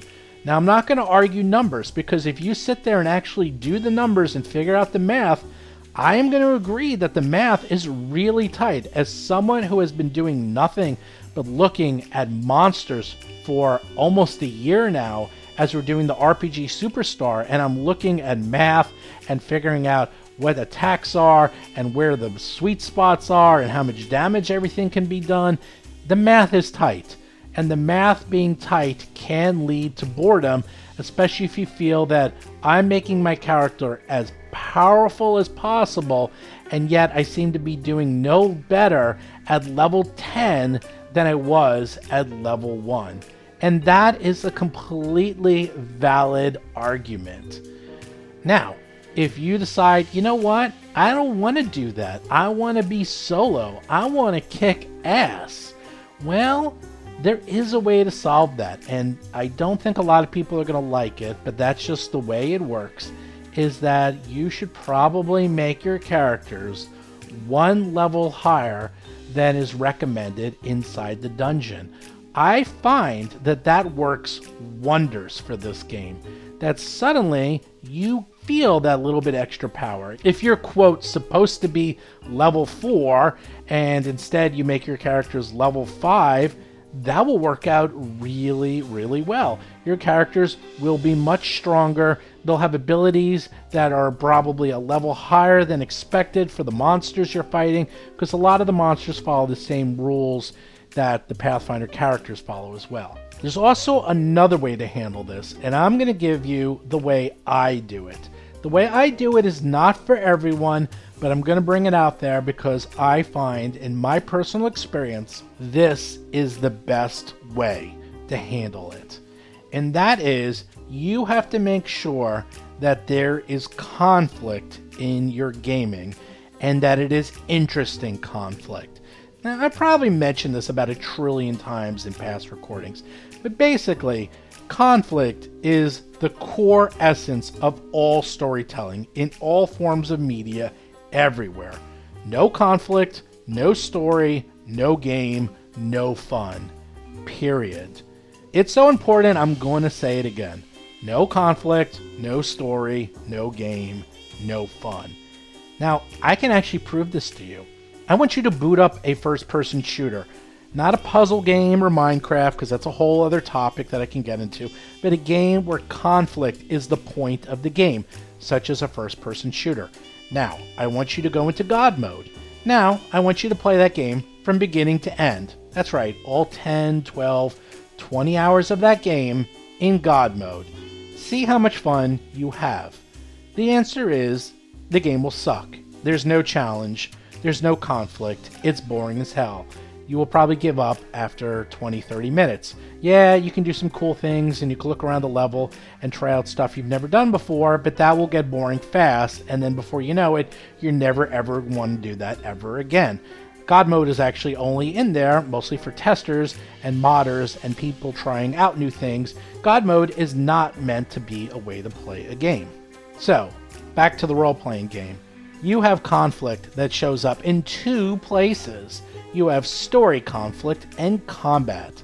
Now, combat is literally the definition of conflict. And how it works in a role-playing game is that as you level up, you get new abilities, and supposedly the game changes, and supposedly the math changes. And that should really keep you entertained as the challenge and the conflict changes. So for example, when you're level 10, you have so many cool abilities and spells and special abilities and weapons and all that fun stuff that you can now do that makes it more interesting than when you're level 1. That is how it is supposed to work. In fact, MMOs figured this out a long, long time ago. There's a reason why they keep changing the meta in World of Warcraft, that every year or so they completely redo every single character class over and over again, because you will get bored. If you continuously play the same character over and over again and you're raiding over and over again, you will be bored out of your mind. You will play the game, you will master the character, you'll feel like nothing will challenge you, and you will stop playing. But if they change it, and you're like, ooh, I have to relearn my character and re-min-max it and do all this fun stuff, suddenly it's a completely different game. Now, obviously, in the world of Pathfinder, you can play different types of characters, and spellcasters are obviously very different than a melee-based character or a rogue-based character. They have completely different abilities, and that's how it works. in role-playing games. The other way it works in role-playing games is that they publish supplements that give you new feats, new abilities, new ways to play the game. So that, hey, I only like to play a monk, but I've played every type of monk there is. Oh, there's a new supplement out with all these new monk abilities. Let me try those out because those are new. Now, I will agree, if the math is too tight in a system, it will start making it feel like every single monk ability is exactly the same. I will argue that the math in Pathfinder 2nd Edition is not that tight. There is a big difference between the monks in this game. I have seen multiple monks, I have seen multiple fighters, multiple rogues, and so forth, and they all have played quite differently. That is one of the strengths of Pathfinder 2nd Edition, but I'm not going to go down that rabbit hole. Let's go back to what I was saying, is that how do you fix this issue if you have min-maxers and power gamers who only want to play the game to the max? Well, this happened to me 20 years ago, Age of Worms. Everyone was playing the most souped up, maxed out character you could ever imagine. Chris's monk was nigh undefeatable. Nothing could get through Iron Fist.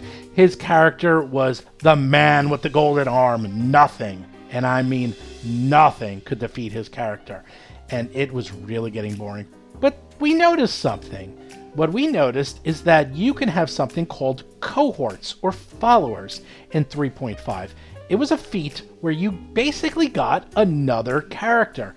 And this character had to be 2 character classes below yours. So, for example, if you were level 5, the character had to be level 3. If you were level 10, they had to be level 8, and so forth.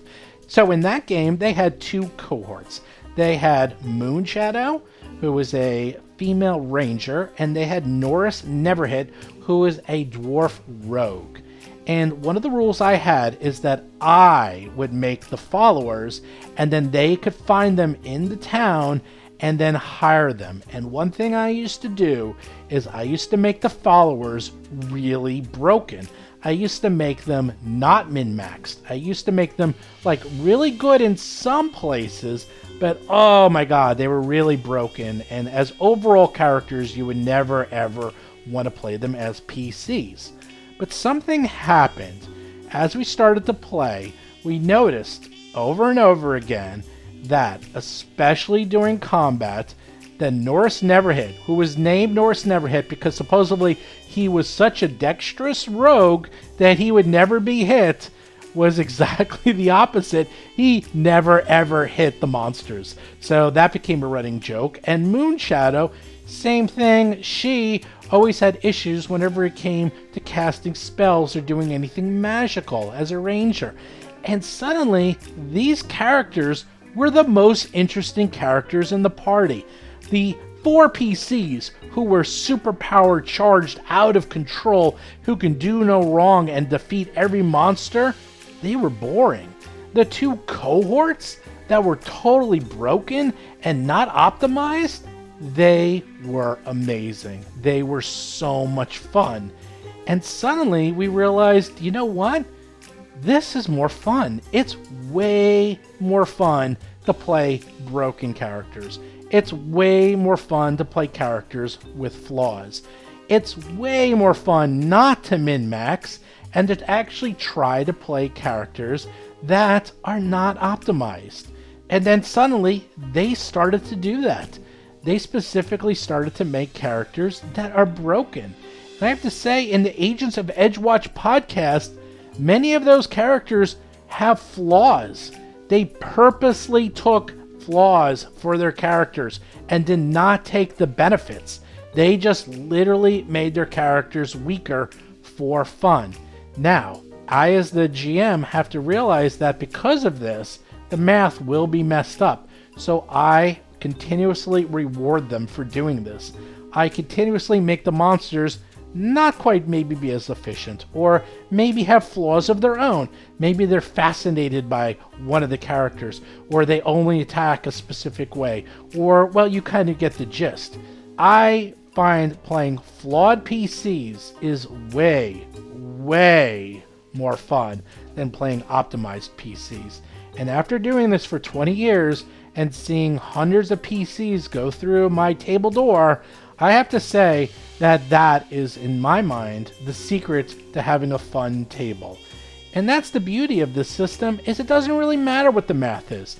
If you have a tight system like 4th edition or Pathfinder 2nd, or if you have a really loose edition like 1st or 2nd edition, God forbid you played one of those for real, that's okay. As long as you have a GM who realizes this and realizes that they're trying to challenge themselves, don't play the killer GM. Try to make the game more challenging and make it more like a puzzle. We were just discussing this because they almost went overboard in Agents of Edgewatch. They made their characters so non-optimized that they actually are having some problems in combat because the math is so tight. And I discussed this with them, and they said to me, you know what, Steve? Combat should be a puzzle. It shouldn't just be rolling numbers. We should figure out ways to beat the monsters using non-traditional ways and work together. And I have taken that to heart. If those of you listening to the podcast, you will start seeing that more and more often in the game, where it's not just, oh, let's beat the character by pummeling them to death. No, the character might have a weakness. Very similar to how it works in World of Warcraft when you're fighting bosses. That if you just try to straight out DPS a boss in World of Warcraft, you will die. Instead, you have to learn the patterns, learn the tricks, learn how to defeat that boss in combat, and that is how I, at least, am playing Pathfinder 2nd Edition and countering the flat math inside of it. Now, if you're decided, you know what, I don't want to deal with any of that. I just want to play a game where all the math just makes my character more powerful. I want to play solo. I don't want to have to figure out how to coordinate with the rest of the party to make my character stronger. Then you know what? Pathfinder 2nd Edition might not be for you. Because for better or for worse, the game is very tight and requires you to carefully consider how your characters are built when it comes to combat. But when it comes to role-playing, oh boy, the role-playing in Pathfinder 2nd Edition, this is some of the strongest role-playing I've ever seen. In fact, to those of you listening to the Three Ring Adventure podcast, you're going to be in for a treat. It's not for a little bit while, but there's a time where we spend something like 6 weeks role-playing. That's it. In fact, I don't even know if we've rolled any dice. We even talk about it in the podcast where we're just having so much fun role-playing our characters and doing goofy stuff that we completely forget about the main adventure, kind of. There is a lot of fun things you can do with your character concepts in Pathfinder 2nd Edition, and the feats lend themselves to those character concepts. You saw that a lot if you listened to any of the Black Lodge podcasts. Those characters were really colorful, and almost all of the role-playing attributes came from the actual character builds themselves, their feats and abilities. So I'm going to say right here and right now that Pathfinder 2nd Edition is what you make of it. The math is what it is. It's a tight system. It requires you to work together, and if you decided you want to play solo, well, maybe this is the wrong system for you. I'll say that right now. But here's the thing. No one's forcing you to do anything. There's an issue that John Statz says all the time. He hates the way healing works in role-playing games. I don't mean in Pathfinder. I mean in all role-playing games. He hates the fact that you have to roll a die and that you can get, for a minor healing potion, you can get a 1d8 and you can get a 1 or you can get an 8. And he thinks that is incredibly stupid. But you know what? Whenever I bring this up to Paizo or anyone else, they all say the same thing. And they say, you know what? This is your game. You can just say, hey, every single time you take one of those potions, you get 5 hit points back. And that's it. Or 8 hit points back. Or 100 hit points back. It's your game. Do whatever you want. I do this all the time. I change the monsters. I give them more hit points. I give them less hit points. I change their AC in the middle of combat to make it more fun for the characters. I change their abilities. Because you know what? In the end, this is a game, and all we're trying to do is have fun. And if your characters aren't having fun, then either change the game or change the system. So with that, I will say I agree with Cody, is that if he's not having fun with the system and doesn't want to change it, then stop playing it.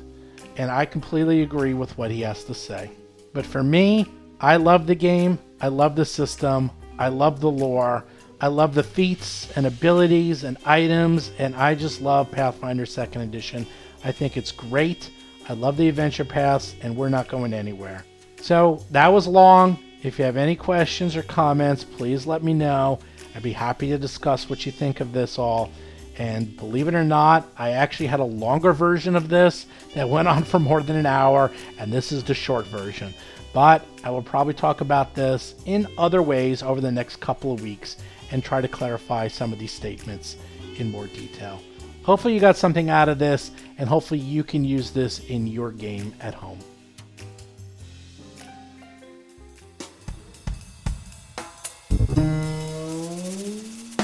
You've been listening to Roll for Combat, Agents of Edgewatch. If you have a question or comment for the show, please visit us at rollforcombat.com. You can also find us and play various games on our Discord channel at discord.rollforcombat.com.